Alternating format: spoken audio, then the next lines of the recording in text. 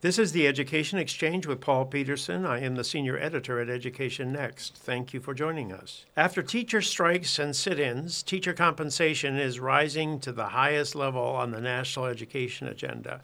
Democratic candidates for president are promising to raise teacher pay in their effort to secure the support of the unions and the teachers themselves. Both Vice President Joe Biden and Senator Bernie Sanders want to raise teacher pay to a minimum of $60,000 a year. Senator Elizabeth Warren proposes to spend $800 billion to close what she calls the education pay gap. Mayor Pete Buttigieg insists on paying teachers like doctors. So, how much should teachers be paid, and just how should they be paid? A newly formed research and policy team at the Hoover Institution at Stanford University has just released a report entitled The Unavoidable: Tomorrow's Teacher Compensation. Well, transparency rules require that I tell you that I'm one of the members of this Hoover team, but the report has been prepared by another team member, Eric Hanushek, a senior fellow at the Hoover Institution and a professor at Stanford University. To his friends, Eric Hanushek is known as Rick, and I'm delighted to have Rick Hanushek with me today on the Education Exchange. Thank you for joining me, Rick. Paul, it's always good to be with you. So, Rick, why is this report entitled The Unavoidable? What do you mean by that? I think that we've seen that we cannot get around making decisions about how we pay teachers and how much we pay them.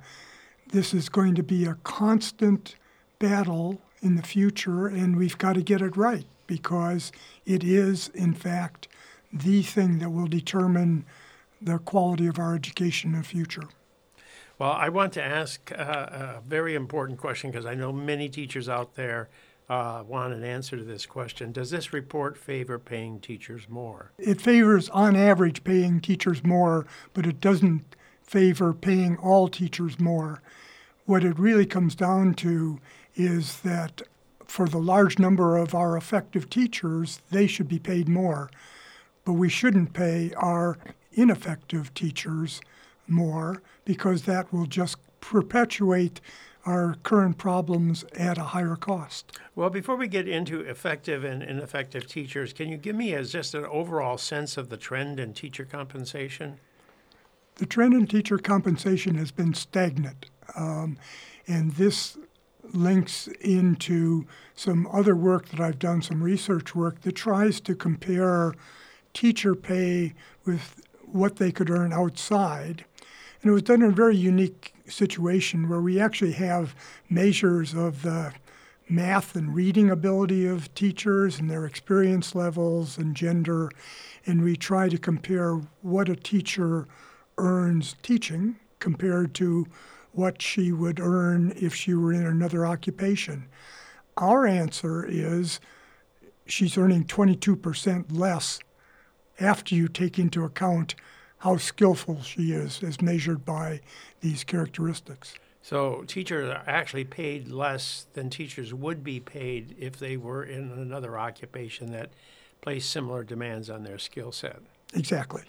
So that sounds like teachers should definitely be paid more. Now, when you do this kind of analysis, do you take into account the fact that maybe the people who go into teaching may not be quite as talented as other people who look the same? Can you be sure that you got similar people? Well, we try to do that as best as possible, and that's been part of the controversy. There's actually a large literature trying to decide whether teachers are over or underpaid. And usually what it takes into account is just what degree level do they have and what experience or how old are they. What we've done is actually to measure their achievement in math and reading, which we take as general cognitive skills. And so what we're trying to do is hold constant general cognitive skills. Now, obviously, there's lots of other things that go into compensation, but we think that we've come closer to making apples-to-apples comparisons. Well, are teachers paid less in the United States than in other countries when you do this kind of analysis, or haven't you got that information on other countries? We do have that for other countries, and it turns out that of the 30 countries that we can compare by recent OECD survey, the U.S. and Sweden are at the very bottom. And then we get to the other end where Greece is near the top, which we take it as something about their general labor market in Greece. So how about some countries that we sort of know, like Germany or United Kingdom, large industrial countries that, that we compete with? How well are teachers paid? Germany and Finland are about 10% more teaching as opposed to being in other occupations. So that's a big difference from us because we're 20% less and they're 10% more. Teachers do 20% Precisely. better, yeah. And we did, in this other work, that's not what we're talking about today, but in this other work we find that it makes a difference, that you can trace through underpaying teachers to the quality of teachers that you get to the impact on students, so that it really does make a difference to have smarter teachers. Well, a lot of people say that the reason we're not paying teachers more is because we're putting so much money into the pension system and into medical benefits for teachers. So does your analysis take that into account, or would it look better if we looked at teacher compensation instead of teacher salaries? Teacher compensation in the U.S. will look a bit better. We did not take that into account because in this work we were comparing international cross countries, and it's almost impossible to compare those things. But that would make teachers in the U.S. look better off. I don't think it closes a 22% gap at all. Well, maybe, but you could say that, medical benefits are a big part of the story in the United States, and in other countries they have a public health service, so that really doesn't get part of the teacher compensation package. Well, the comparisons we're making are to other occupations and other employees where there will be medical insurance in most of these other places also. Yeah. So we're making those comparisons. The pensions in teaching are above those in other occupations, and that's part of the story we want to talk about, is that it seems much better to try to move some of the current pension backloading of compensation into current salaries to try to attract a different group of people in. Well, that's actually one of the questions that I had on my mind is are we paying teachers too much in the way of pension plans and maybe medical benefits rather than paying it in the form of a salary, which for a lot of young teachers, they're never going to see these pension benefits because they're going to be leaving the field of education before they become eligible for any of the benefits whatsoever. That's precisely the case, and that I think we would want to move toward a system that had smaller pensions and higher salaries as opposed to our current system. Our current system neglects the large numbers of teachers that are never vested, as you point out, that they leave the profession before they have any pension rights. So a lot of people out there are saying that there's a shortage of teachers now. Is that because of this 22% differential? Is that leading to a shortage of teachers, or is there something else going on here? Well, like the compensation discussion, the shortage discussion is also confused by the way we do it. On average, we have a teacher in every classroom. We're getting the right number of teachers there. When people talk about shortages, they say, well, that may be true, but we don't have enough highly qualified math and science teachers. We don't have enough special education teachers. We don't have enough language teachers. And when we say shortage, it means that we don't have quite the right mix of people that we want. But that gets into the compensation issue when you speak about it as an overview that we have too few teachers, or if shortage means too few, which is not the case. So that if you wanted to deal with issues of not enough math and science teachers, it seems to the average economist that you would want to pay math and science teachers, potential math and science teachers more, people who have those skills. And if you raise everybody's salary, you either get very highly qualified physical education teachers that you're overpaying, or you don't get enough math and science teachers. So if you view it all as just lifting the overall level, you end up with either not enough math and science teachers or way overpaying your physical education teachers. So there's two things here. You're saying don't put so much money into pensions. Secondly, make your pay more appropriate to where the shortages are out there, such as in math and science, special education. Because if you don't pay people more in these fields where you really need them, then you're going to have to pay a lot of money to have people who really you don't need to pay any more money. So you want to target your resources so it'll be more efficient. So those are two big things there. But people talk a lot about disadvantaged students. Another shortage that's out there are schools where there are high concentrations of disadvantaged students. Is that another place where you would want to pay teachers higher salaries? Sure, but the thing I left out when we discussed shortages is that the real shortage in many cases is of highly effective teachers, high-quality teachers. And that's a shortage that you would also want to deal with in terms of paying for high-quality teachers. Now, so how do you find out who is a highly effective teacher? How can anybody disagree with paying the effective teacher a higher salary? But the disagreement comes around when you say, who is the effective teacher? Isn't that just like which flower is the prettiest? Well, let's look at it in a broader sense. We have a very large economy here, of which I would say roughly 80% of the people in the economy are in complicated jobs, but they're yet evaluated in terms of their performance. And firms make decisions about whether the people are qualified or not. In the number of people that are in public employment, we generally say, oh, well, we can't possibly judge quality in public employment, and that's the teacher situation. But in fact, we have methods of doing this.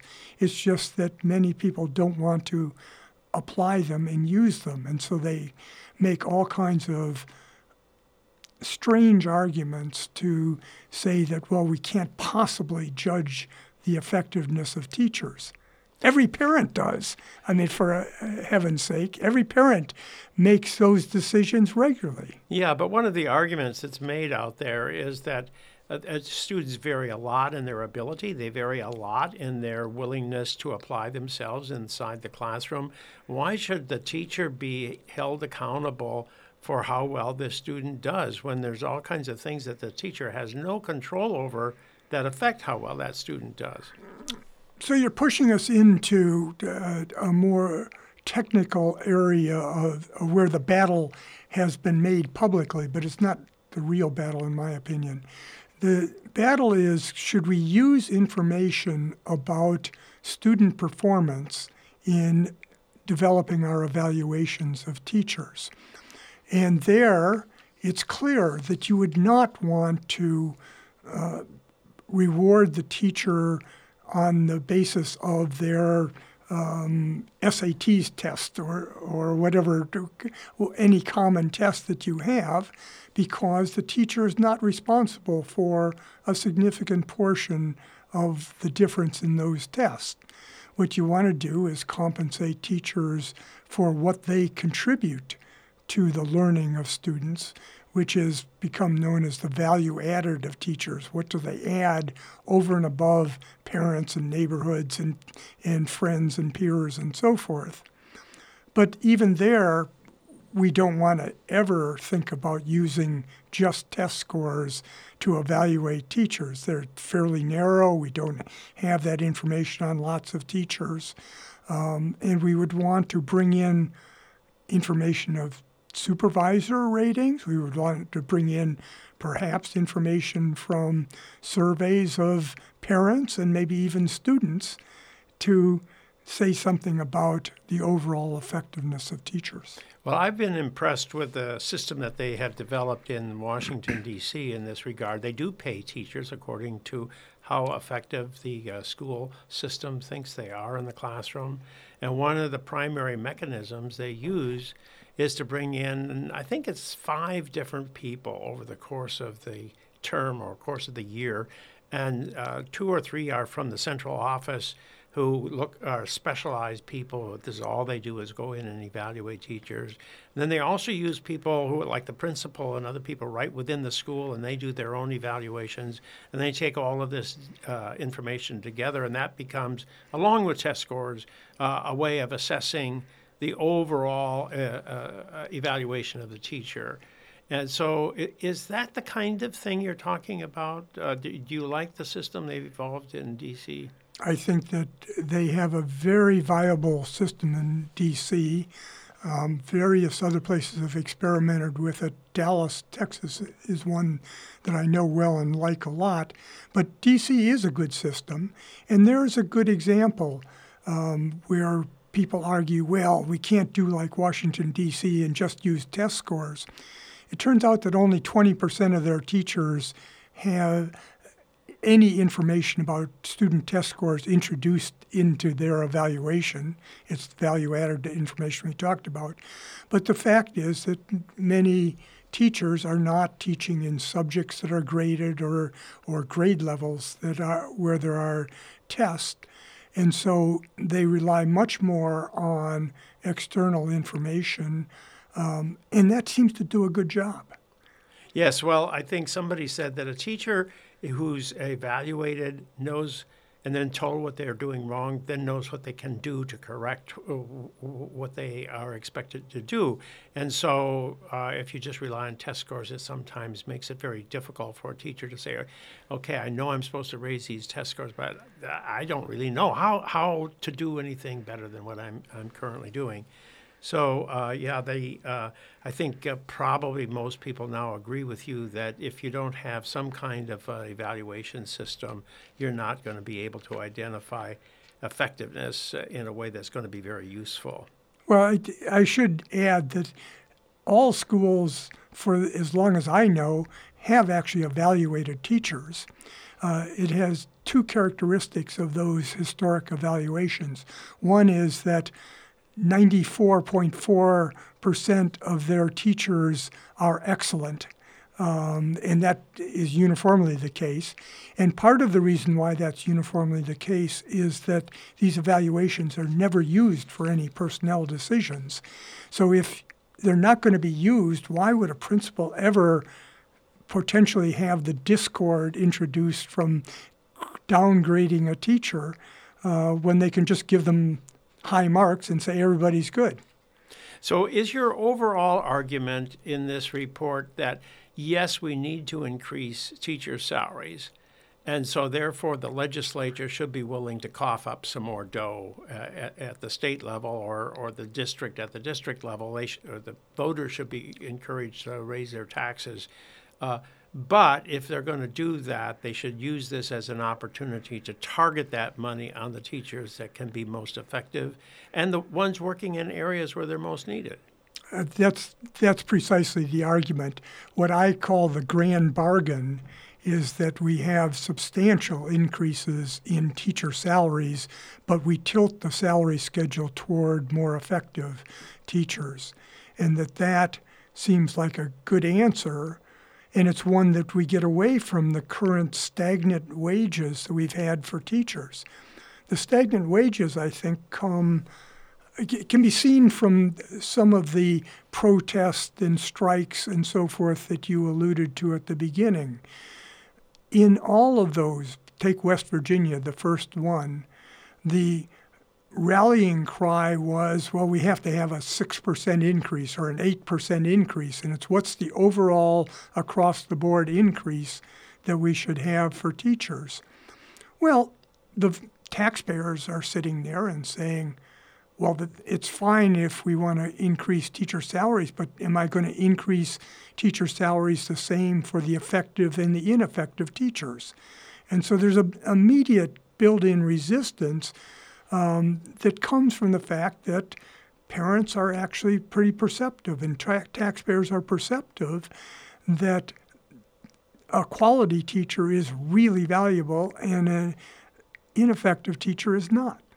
Well, now, this all sounds like the perfect policy, but is it possible politically? I noticed that none of the candidates running for president had proposed your plan. And I haven't even heard the Republicans out there. I don't see this part of a Trump administration plan, and I haven't heard any other Republicans out there talking about, yes, we've got to really rejigger the way in which we pay teachers as we raise their salaries. They've been, in fact, going right along with across-the-board salaries in order to settle strikes. So what is is this a politically realistic policy idea? Well, it's not a politically realistic policy if you are a candidate that is trying to get the endorsement of one of our two teachers' unions, because the teachers' unions historically have not argued in favor of this. In fact, what the teachers' unions have done over time is to argue, as they did in Chicago in the fall, that we should have more people in the schools, more nurses, more counselors, smaller class sizes. And doing that comes out of the same pot of money, personnel funds, that teacher salaries come out of. So that if you argue for more people, you're going to get smaller increases for any given amount of money in the personnel budget. And this is what has been a big part of what has happened over recent years, is that the teacher negotiations, often led by the teachers' unions, have been such that they argue for more people, and then, we'd also like higher pay, but the higher pay is reduced by the fact that they're pushing for more people. So you're saying the unions are actually not fighting for higher salaries for teachers? Effectively, their actions have been to hold down teacher salaries and get to this stagnant point. They've done this by trying to convince the public that just paying more money is going to make a teacher in the classroom better. And they've tried to do this by arguing that, well, we have to have more teachers, smaller classes. And they've pushed that theme to an extent that I think it has effectively led to this, what I call a bad equilibrium, the bad equilibrium of low teacher salaries and low effectiveness. So that's all very disturbing, and probably even more disturbing is that the teacher unions fight very hard against any kind of evaluation of teachers, any kind of differentiated pay for teachers. But teachers themselves don't like that. I mean, if you can find tremendous opposition from teachers to merit pay plans. So why isn't it the case that the effective teachers say, yes, you're right, we should get paid more? I think there's a number that say that, but it is in fact a minority. But the voices of the teachers are the experienced teachers that have stayed past the first 3, 4, 5 years, when we lose half of our prospective teachers in those first 5 years. And the voices you're hearing are of the teachers that have been around for a while, and then they like the idea that they just keep getting paid more regardless. Well, one thing that I've noticed in Washington, D.C., that originally there was tremendous opposition to the merit pay plan that was put into place there. But today, that's a very popular plan because the teachers arrive on the scene. They feel that they're very effective, so they walk in expecting to be earning those high salaries that are now being offered to the high-performing teachers. So if you could get over the transition period, you might get buy-in from the teachers. Well, that's true, and I think bringing up Washington is really good, Paul, because what we've seen is that the Washington, D.C. schools, in terms of achievement levels, have gone up since they've introduced their what they call the impact program, which is teacher evaluation and pay and retention based upon effectiveness. We're also, if I circle back to prior question that we didn't really answer, what about the disadvantaged schools? There's a good example in Dallas, Texas, where they have instituted a very thoughtful evaluation system for both principals and for teachers, and then they determine pay entirely on the basis of that and not on the basis of experience and degree level, but in fact effectiveness.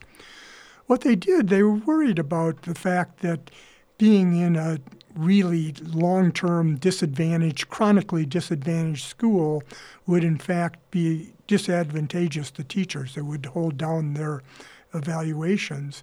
So one of the things they did was to institute a policy in their most disadvantaged schools in Dallas of looking at teachers' performance in prior years and paying a bonus based upon the effectiveness of the teachers as rated by the performance system. So they gave something on the order of, I think it was $10,000 for the most effective category of teachers per year to be in the worst schools. They gave $7,500 to the next category down and $6,000 to the middle category of teachers.